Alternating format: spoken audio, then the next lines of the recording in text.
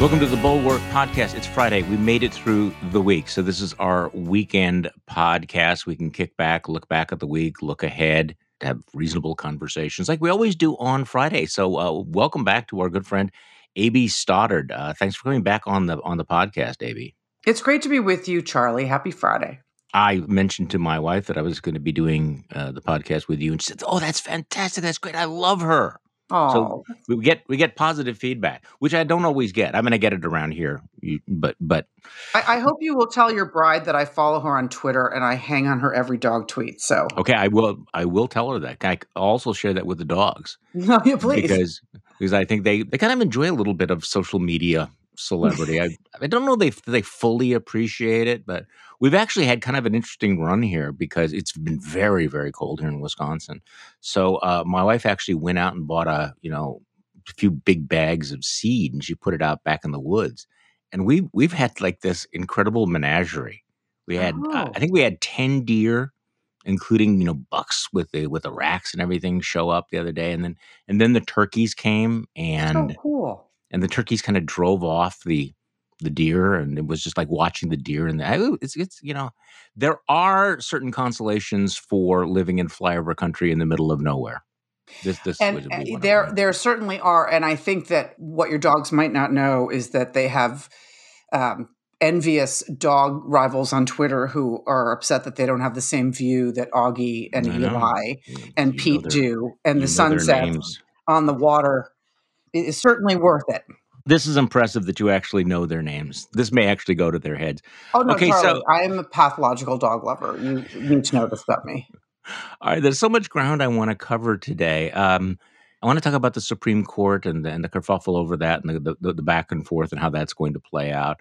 Because it's Friday, I'm going to give myself a little bit of a break, and we're not going to talk about Sarah Palin going and dining out in New York. It's just, I just can't take it. It's what a joke that is. But could we just start with Nikki Haley and what's happened to Nikki Haley? Because there's a phenomenon that I'm trying to put my finger on. This is a very, very accomplished woman, former ambassador to the United Nations, governor of South Carolina, clearly has presidential ambitions, has broken with Trump, at least for like 5 minutes, now is trying to get back into the good graces of MAGA. And she goes on Guy Benson's radio show and to rip Joe Biden, that everything Joe Biden is doing is terrible. Joe Biden's the weakest president ever, yada, yada, yada, as opposed to, the Churchillian Donald Trump. And about 14 minutes into the interview, because I listened to a lot of it, she had this to say. This is Nikki Haley suggesting the president and the vice president both resign. That's the dangerous part of the next 3 years, is honestly for the good of our country. If Biden loved our country, he would step down and take Kamala with him, because the foreign policy situation is beyond dangerous at this point. Sabi, you want to tell her? You want to break it to her? I mean, yeah, so she's being mocked on Twitter because she's putting Nancy Pelosi third in line for the presidency in the highest office of the land. And of course, she trusts her as commander-in-chief. Desperate times call for desperate measures, and Nikki Haley is a desperate woman.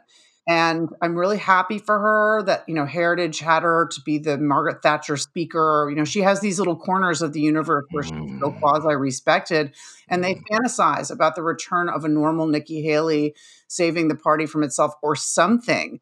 But the character that she has displayed since she left the Trump administration has demolished what character she showed while she was in the Trump administration. And of course, the peak of her integrity was when she was governor of South Carolina. It's been a steady decline. But the ugliness of her trying to back away from Trump after January 6, 2021, and then try to crawl back is so pathetic. And I just look back at, the way we spoke about her, the way we wrote about her. I remember in 2017 when we were still talking about Donald Trump's long list of sexual assault allegations. Remember, he promised he was going to sue everyone once he was president and the campaign was over, whoever said, who was lying about him. And she, she's working in the administration and says women need to be heard. I mean, she was brave. She took on, people who were sort of talking down to her in the administration. Larry Kudlow said she was confused at some point, and she stood up and said, "No, I respectfully, I was not confused."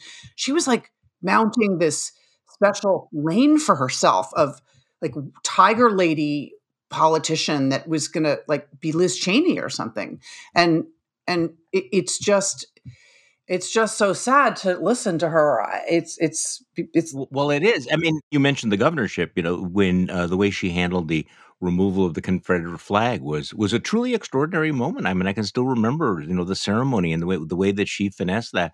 After January 6th, she sits down with Tim Alberta and says, "We can never go that way again." And apparently, though, she sat, by herself and decided which lane she wanted to be in. She says, "No, I don't want to do the Liz Cheney thing. I'm going to do the JD Vance thing." Okay, this is where I'm trying to connect the dots because there's this weird phenomenon. I don't know whether we should call it Haley-itis or whether we should call it Vanceism or something. It's really smart people who really don't have any illusions about who Donald Trump is, and whose loyalty in the past has been in question, and therefore feel the need to be even more extreme in their sucking upness.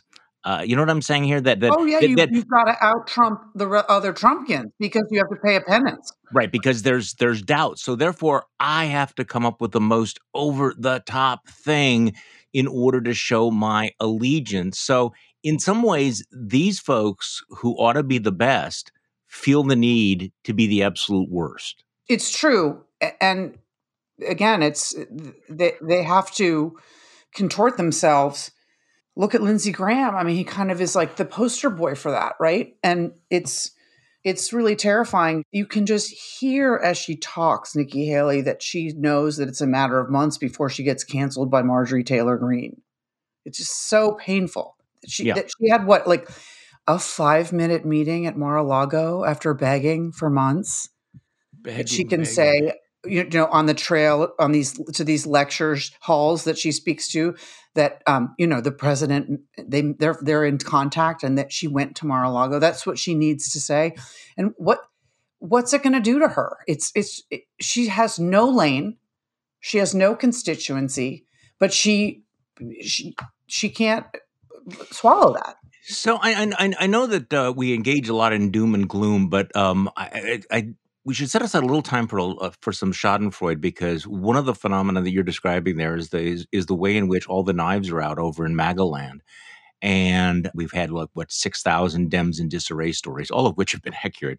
But there are some good MAGA in disarray stories Oh as well. People trying to cancel one another. The story in Politico about what's going on in Tennessee is really quite something, where where Trump endorses somebody who used to work for the State Department, and everybody else is like, "Whoa, wait, she's not pure crazy enough for us," and they're all beating up on. I mean, so we're in this phase where Trump is sitting back trying to be the kingmaker, and a lot of the folks in his group are saying, "No, no, no, we're still completely MAGA, but you need to go with our brand of completely batshit crazy."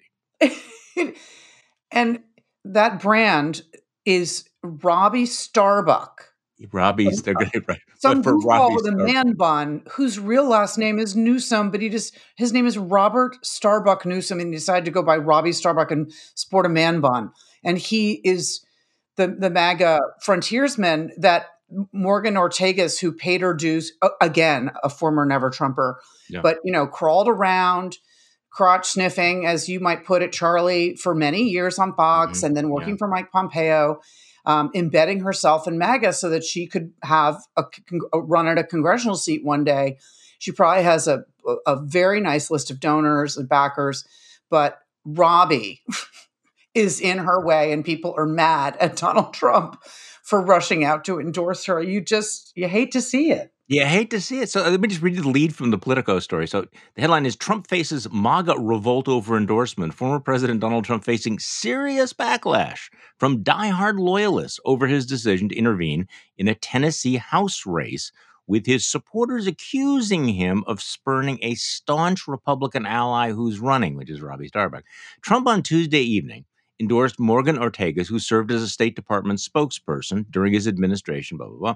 The announcement has caused a firestorm with far-right high-profile backers ranging from, and here here are the new kingmakers, ranging from North Carolina Representative Madison Cawthorn to conservative activist Candace Owens, taking to social media to voice their support for Robbie Starbuck, a rival candidate who's been a mainstay of the pro-Trump movement. So you have the crackpot wing kind of flexing their muscles and saying no. I mean, think about this. Think about the world that we live in which Madison Cawthorn and Candace Owens are telling the former president, you're not nutty enough. No. I know they have on vaccines, and it's I know. great. Like it's just so amusing to imagine Trump, having whoever it is, Scavino scroll social media for him to make sure that, he isn't being battered around on the booster shot or any of the other things he said by Candace Owens and her followers on her channel. It's pathetic. It is. And look, I don't want to spend a lot of time on Wisconsin, even though I live in Wisconsin and everything. But I could just give you a little brief, thumbnail sketch of the Republican crack up here. I mean, it's really interesting. I mean, Yeah. The Republicans are poised to do very well in Wisconsin. I mean, they should win here. It's an off-year election, kind of a weak Democratic incumbent, but they're stuck with Ron Anand at the top of the ticket in the Senate race. And now they're about to have a really nasty primary for governor that's really bizarre. You have this guy named Kevin Nicholson, and he's, again, it's not a unique thing. He's this really super ambitious guy who ran for Senate last time. He's never run for anything before. And this time around was running either for Senate or governor. He just wants to be something. Yes. And he wants to be something in part because Richard Uihlein, the billionaire right-wing donor, has been bankrolling him, put $11 million into his Senate race last time, just $11 million. The guy got annihilated in the primary. Well, so Ron Johnson runs for reelection, and he figures, I'm going to run for governor because I want to be something. And so he's going to run against the establishment candidate, who's the former Lieutenant Governor, Rebecca Clayfish. And right out of the blocks, I mean, the story is Kevin Nicholson, who is referred to former Lieutenant Governor Rebecca Clayfish as dumb as a box of hammers or something like that. So we see where this is going, and he's going to be the insurgent candidate. The reason I'm bringing this up is because there's already kind of a crack up going on over how nutty you have to be about the 2020 election. All this pent up, angst and anxiety, and people mad at each other and accusing each other of bad faith. So here's this guy got $10 million in his back pocket from this right wing donor. And he is going to run against the quote unquote establishment, the electeds, the machine, which tells me that he's going to try to get to the right of the quote unquote establishment candidate, which means I think there's a very good chance we're going to see an Ohio Senate race type race to the bottom. You know what I'm saying? Is now it's going to be, here you have the Republicans saying, hey, maybe we can kind of finesse this. We can appease the crazies. Maybe we can grow this alligator in the bathtub, but maybe this time it won't grow and come out and bite us. And what do they got? They got a, MAGA on MAGA primary fueled by all this money. And it is going to be just a glorious shit show here. Just telling you. And that's what's so amusing about this is that if they couldn't go viral on social media and they couldn't find the money, but all they need is if they have some millions and they have an audience of crazies at the bottom that are willing to retweet them and send them $5 and wear their caps. It's going to screw up the entire primary. There, as you said, it'll be a race to the bottom, and it is going to be like an Ohio scene where that the only person in Ohio, I guess Marino, the businessman, was sane on the on the 2020 election and thought that Biden had won. He's had to take that back and go like full big lie propagandist to try to compete with Josh Mandel and JD Vance. Yeah. And then you have Jane Timken, who was formerly the state party chair and formerly a normal Republican, having to run around and trump herself up as much as possible, or she's not going to stand a chance. Yeah. And this is the part of the problem is they do this in the primary. Who knows what it's going to be like in the electorate? Although who knows what this year is going to be like. So before we get into this, because I know you've written a couple of pieces that I want to preview. I want to get your take on Chuck Schumer. I want to get your take on the way the COVID derangement syndrome is working out. But before we do, let's spend a couple of moments talking about the big story of the week, the Supreme Court opening. Breyer finally retiring. Apparently, people pointed out to him, "Hey, you're 83. If you don't retire, it's going to be a Ruth Bader Ginsburg type thing again." And give me your take on the opening, the opportunity for Biden, and the way it's playing out. He doubled down yesterday. Says, "I am going to be naming a black woman to this seat," and they're probably going to try to fast track this. So, give me your take of the state of play. Okay. Well, first of all, half of me, an arm and a leg, agrees with your posture on this promise to choose a black woman and then block out everyone, discriminate against all other comers. There's half of me that thinks that's wrong. The other half of me thinks if it's what it took for Biden to win the presidency, and it may well be, it may have literally clinched the South Carolina primary because Clyburn told him he had to promise that. And then that clinched the nomination. And then it helped raise turnout for the election, both nominating a black woman to the vice presidency and promising to do so on the Supreme Court. First of all, I want everyone who missed it, they might have been busy with work or whatever, to just go back and spend a few minutes listening to Justice Breyer's remarks yesterday. Really good. They were incredibly moving. And it really made me think, Charlie, about how we actually are really it's really to our detriment that we don't get to hear from great minds on the Supreme Court, who normally, keep a very low profile. I'm not interested in Clarence Thomas these days since his wife became a 1/6 truther, but these are really, really brilliant people, students of history and constitutionalists and passionate people who are great thinkers. And listening to Breyer reminded me that, maybe when they retire, they can just, I don't know, let's take over like a cable news show. But they're really interesting people, and I thought that was incredibly. I agree. It was worth the time to listen to him.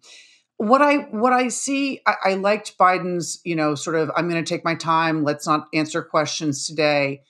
But I think that you see overnight a panic in the party that maybe one of their elderly members could get sick. There could be an opening in the Senate and a 50-50 Senate. They don't have time to waste. They also don't have time to fight. We know that for a year, they've been working on this short list, and he probably knows who he wants. And he's not really doing the consideration now. They've done all this. They've prepped for this. And the truth is, the longer that you give the factions in the Democratic Party a chance to line up between, oh, I want Jackson, I want Childs, I want this judge, I want that judge, and build rival constituencies for the different women, the more dissent you have in the party and the worse it is for Biden and the Democrats. So I'm kind of woke up this morning and decided, they need to do it urgently, quickly. I agree with you.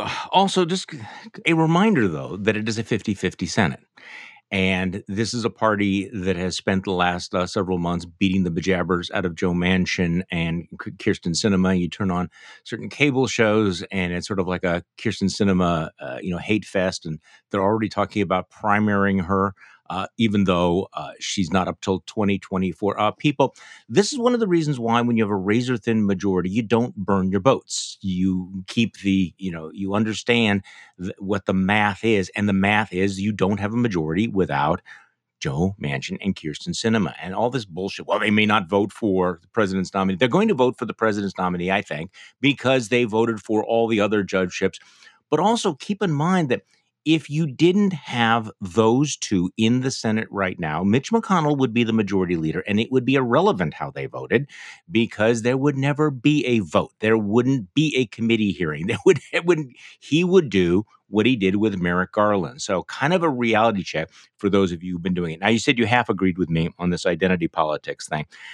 I guess, look, I want to make it clear. I think that the women that Joe Biden is looking at are immensely and impressively credentialed. I think, and I apologize in advance if I mispronounce the name, but the front runner, Judge Ketanji, is that how you pronounce it? Mm-hmm. Brown Jackson. I mean, sterling, absolutely sterling. She's 51 years old. She has Ivy League credentials, the same kind of Ivy League credentials as sitting justices. She got her undergraduate and a law degree from Harvard. She was editor for the Harvard Law Review. She clerked for 3 federal judges, including Breyer. She would really follow the same track as Brett Kavanaugh, who also clerked for the justice that he ultimately replaced.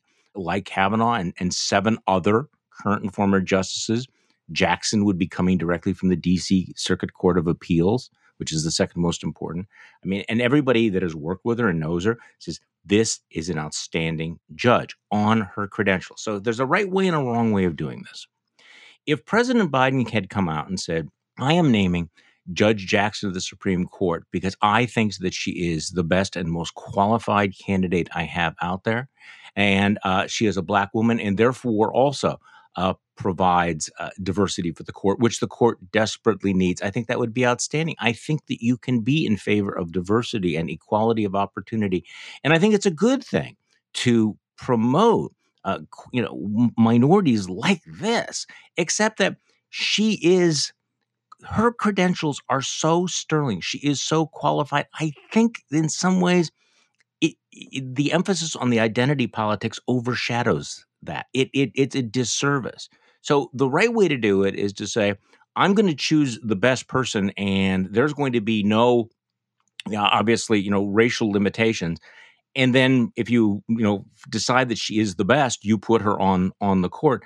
The wrong way is to say in advance, this seat is going to go to, X gender, X, because number one, it's reductive. It reduces them to their identity, their racial identity, as opposed to the fact that this woman has an amazing legal mind. On Twitter yesterday, I was debating this and also pointing out that the public hates this kind of over racial preference, saying, we are Absolutely. only going to have, this position only goes to an Asian woman. This position only goes to a Black man.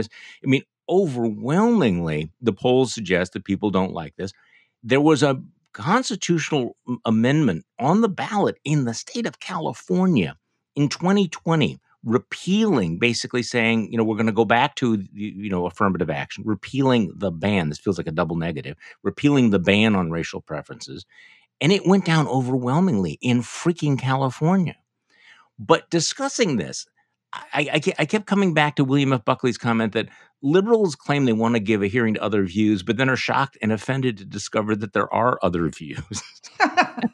And I can tell that a lot of folks just have never had a debate about, okay, how to discuss equality of opportunity and diversity in a way that is, that actually upholds other principles of equality of opportunity and diversity. But anyway, that's my take. I think that I would love him to come out and, the Brooklyn Dodgers did not say we need a Black man to be second baseman. We're just going to find a Black man. No, they went out and they got Jackie Robinson because he was the best freaking player in baseball, and they proved that. I think that Judge Jackson is a superstar, and I think that there's a reductive quality to this process they're going through. But okay, so drag me on Twitter again. This goes back to his promise. He can't unmake it. And so once he made it, I got it. Then the conversation, as you say, focuses instead on their incredible gifts and their resume, on their race. And it's just that he made the promise and then now he can't break it. Right. I don't think people should make promises like this, but that's my point. Okay. So speaking of the 50-50 Senate and the reality check about why maybe we shouldn't be spending so much time needling and knifing Joe Manchin and Kyrsten Sinema. I know that you've been working on a piece on Chuck Schumer. I don't think Chuck's had his time in the barrel yet. Yeah. Because I don't fully understand. Please explain to me some of the strategies that they have been employing, including staging these fake sort of show votes that are destined to fail. So give me your take on Chuck Schumer. So again, yes, he doesn't take any of the heat. If you look at the family food fight that commenced at the end of the summer and basically continues to present day, where the Build Back Better social welfare agenda is on life support, it's always Pramila Jayapal or Joe Biden or Ron Klain or Joe Manchin or Bernie, who takes the criticism from some wing of the party or gets yammered in the media, depending on where it is, or on Twitter. It is never Chuck Schumer, who could have avoided so many of these mistakes with his impaired strategy or lack thereof. He knew from day one that the math is the math. We've discussed this a million times. He knew exactly what reality he was dealing with. I understand he was worried he'd be primaried for his own race this year from the left. And so he has become a social justice warrior and like pro-marijuana and everything else. That's fine in your own time. But given the math of the Senate, how could he possibly have taken a letter from Joe Manchin in July that stated Manchin's bottom lines and let a fight go on, an unrealistic expectation of Joe Manchin continue just to feed the left for a few more weeks and months and fuel a huge, huge fight that obviously is in the interest of progressives to extend, when he knew the terms of that letter and he did not share it with Nancy Pelosi, who is basically the strongest asset the party has right now. And if you add to this the fact that during which I think everyone should know, he meets in a small leadership. He has all these leadership teams and he's in touch with people. He's always on the phone and he's very communicative, but he has a meeting weekly with Warren and Sanders and Warner and Manchin. Bernie and Joe are at the table together all the time. And when they have their fake public fights, that's fine. But Schumer should have been thinking and been involved in how far these things go and serve the party or the different constituency or the fundraisers. And then what point are they counterproductive and you get diminishing returns?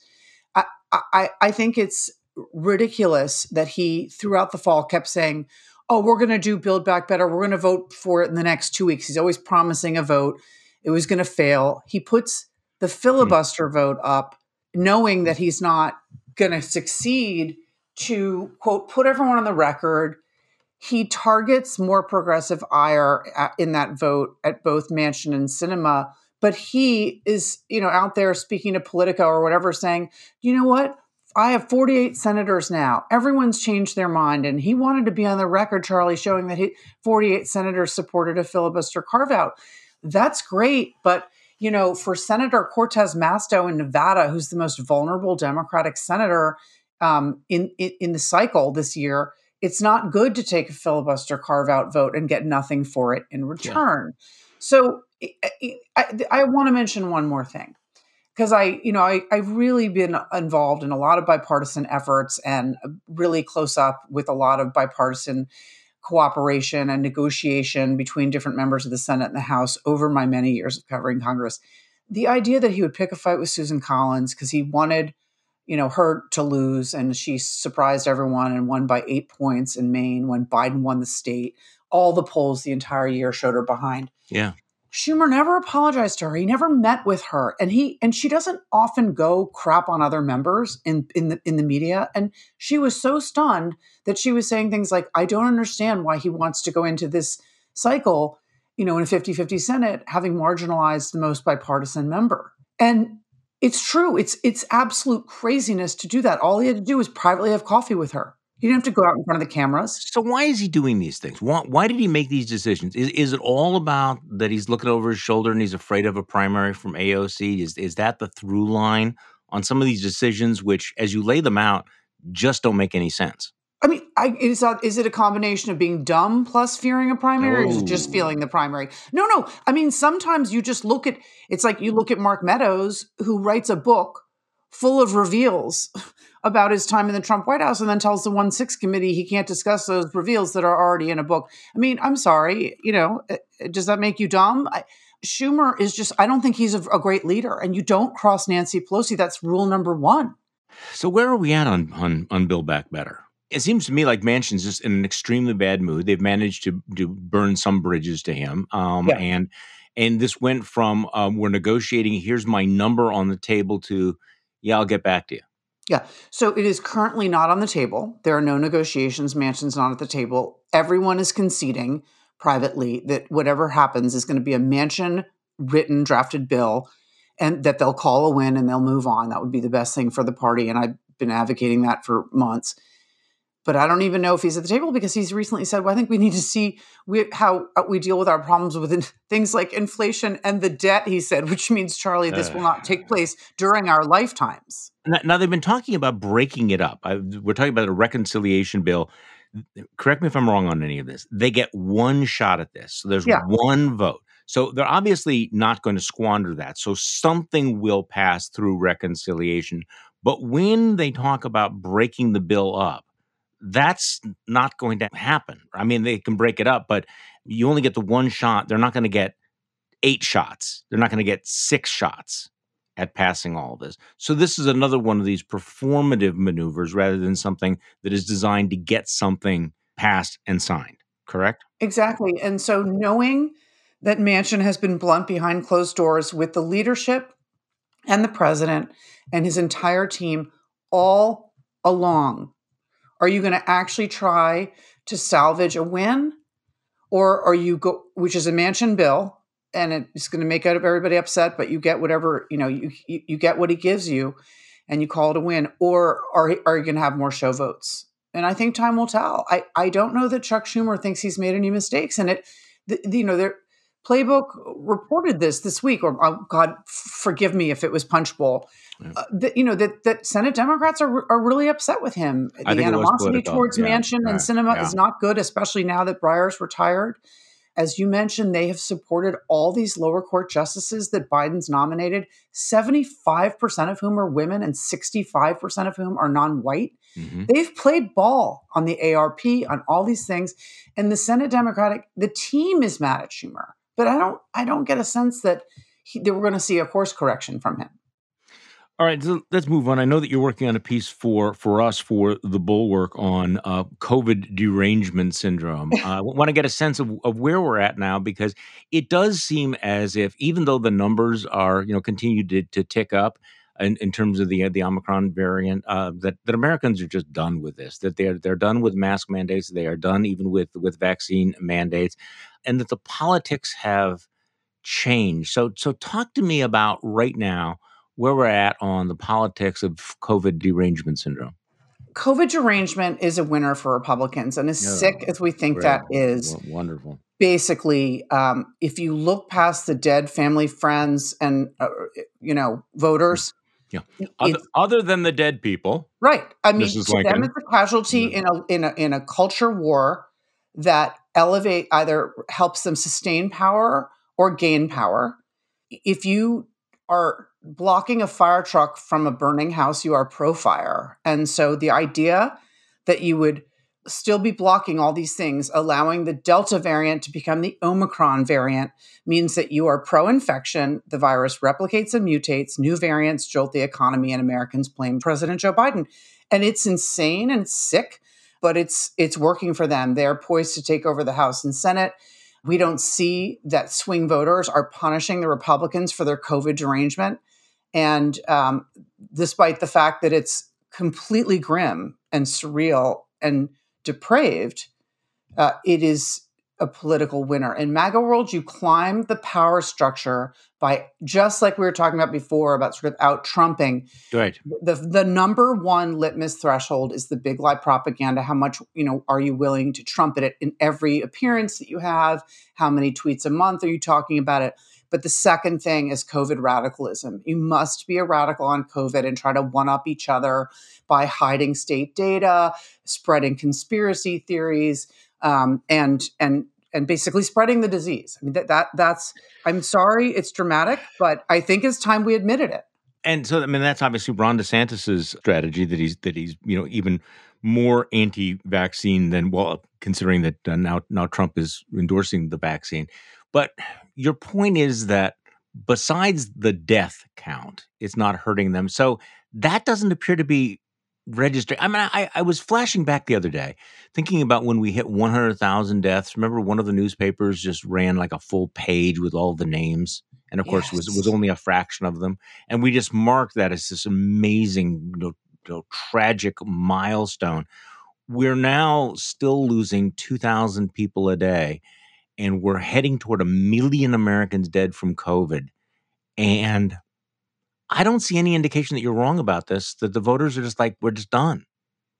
Take the mask off. We don't need the mask. We're all going to go out to dinner together, and the vaccine mandate. Now, when I say that, clearly, health professionals are still, pushing this, saying no, this is ridiculous. This is reckless. But it's a reminder that people have limited attention spans, or just they can make sacrifices for just so long, and then they're over it. Well, yeah, I see that there's burnout, but the vaccinated are vaccinated, so they're not stuffing up the hospitals, which is a responsible posture. We are living with the consequences of the unvaccinated impairing for the breaking point in some areas our healthcare system and spreading a virus which replicates and then mutates and creates new variants. A future one could actually evade our vaccine protection. So this is beyond reckless. I mean, it's we've never seen anything like this. They never lament the death toll, Charlie. Do you see any? Have you ever seen a tweet from a Republican leader or office holder lamenting the death toll? Well, see, this is no, I don't. But and I'm always thinking of the alternative scenarios here, because I think there was a period, and I certainly felt it, when, as a vaccinated person, I was furious at the unvaccinated. Yeah. And yet there was no pushback from the Biden administration. I mean, yes, they pushed the vaccines. Yes, Joe Biden did say this is a pandemic of the unvaccinated, but that was never pushed. And I never felt that they drew that line sharply enough about the vaccinated and the unvaccinated, and that if your life is still being impacted in a negative way, it is the unvaccinated, and really call out the people for engaging. I mean, I know the Democrats are not calling out That, I, this reckless rhetoric, and so the Republicans have had kind of a free field, haven't they? this is exactly what I write in the Oh, piece. okay. That Biden hesitated and was spooked by people like Ron DeSantis. He was so spooked about the mandates, and he just decided from day one he wanted to combat the virus and not combat Republicans. Great. So let's talk about Ukraine for just a moment here. Mhm.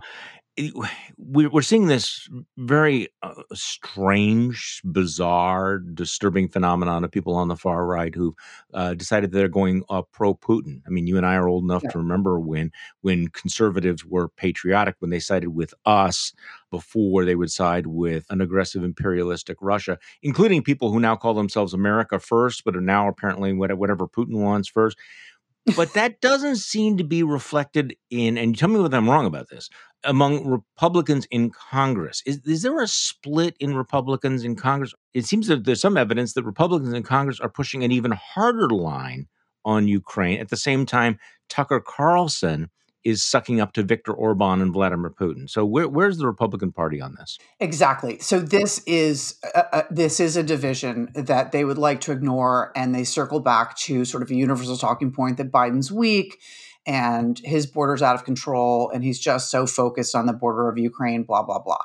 But that's to avoid the fact that they're in disagreement. Mitch McConnell is a serious hawk on this issue, and people like Congressman Mike McCall and Mike Turner in the House are also serious hawks on this issue.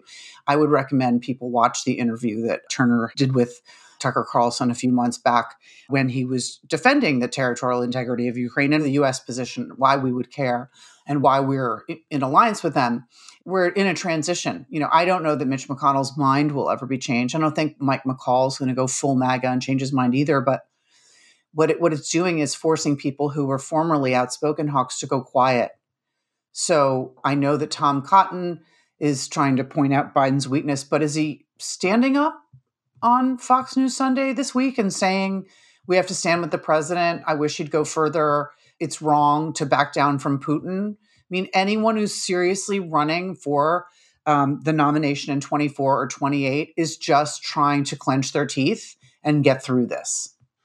There's no one, of course, who's going to say that we should send troops to Ukraine, either from the Democrats or the Republicans. But you could certainly, I think there's legitimate criticism that the administration should get out in front of an invasion with the sanctions, that they should take a more aggressive stand about things like the Nord Stream 2, that they could take a more aggressive stand about all of this. But everything seems to be just covered in this, this cloud of super tribalism.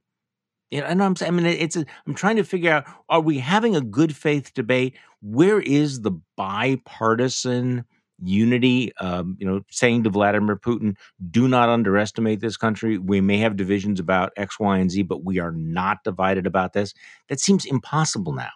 Well, I think, there was a bipartisan senatorial delegation that went to Ukraine, and I think they're privately working behind closed doors with the administration on sanctions. Good. And I'm heartened by that. Of course, they're keeping it quiet because they don't want to be in the crosshairs of, I don't know, Ron Johnson or whoever the hell. But the point is that, yes, it is like everything else being poisoned by tribalism. And it's so unserious. It's so dangerous and damaging for us and our national security posture. But I do think that the one thing that I heard yesterday that I found encouraging, because I agree with your criticism that we needed to see something more proactive and not, we'll wait and see, if Putin acts and takes lives and then we'll sanction. I think that it was fascinating to hear yesterday Ned Price, the State Department spokesman, say that if Russia invades Ukraine, the Nord Stream 2 will not go forward. He said in one way or another. And he was asked about the Germans, and he said, if Russia invades, he repeated it, Nord Stream 2 will not go forward. And I thought that was yesterday. Yeah, that's a big deal. But it means that they're growing some teeth behind closed doors, and it might be a hopeful sign. A.B. Stoddard, thank you so much for coming back on the podcast. We always appreciate it. We always enjoy it. Thank you, Charlie. Great to be with you. And thank you all for listening to this weekend's Bulwark podcast. I'm Charlie Sykes. We will be back on Monday and do this all over again.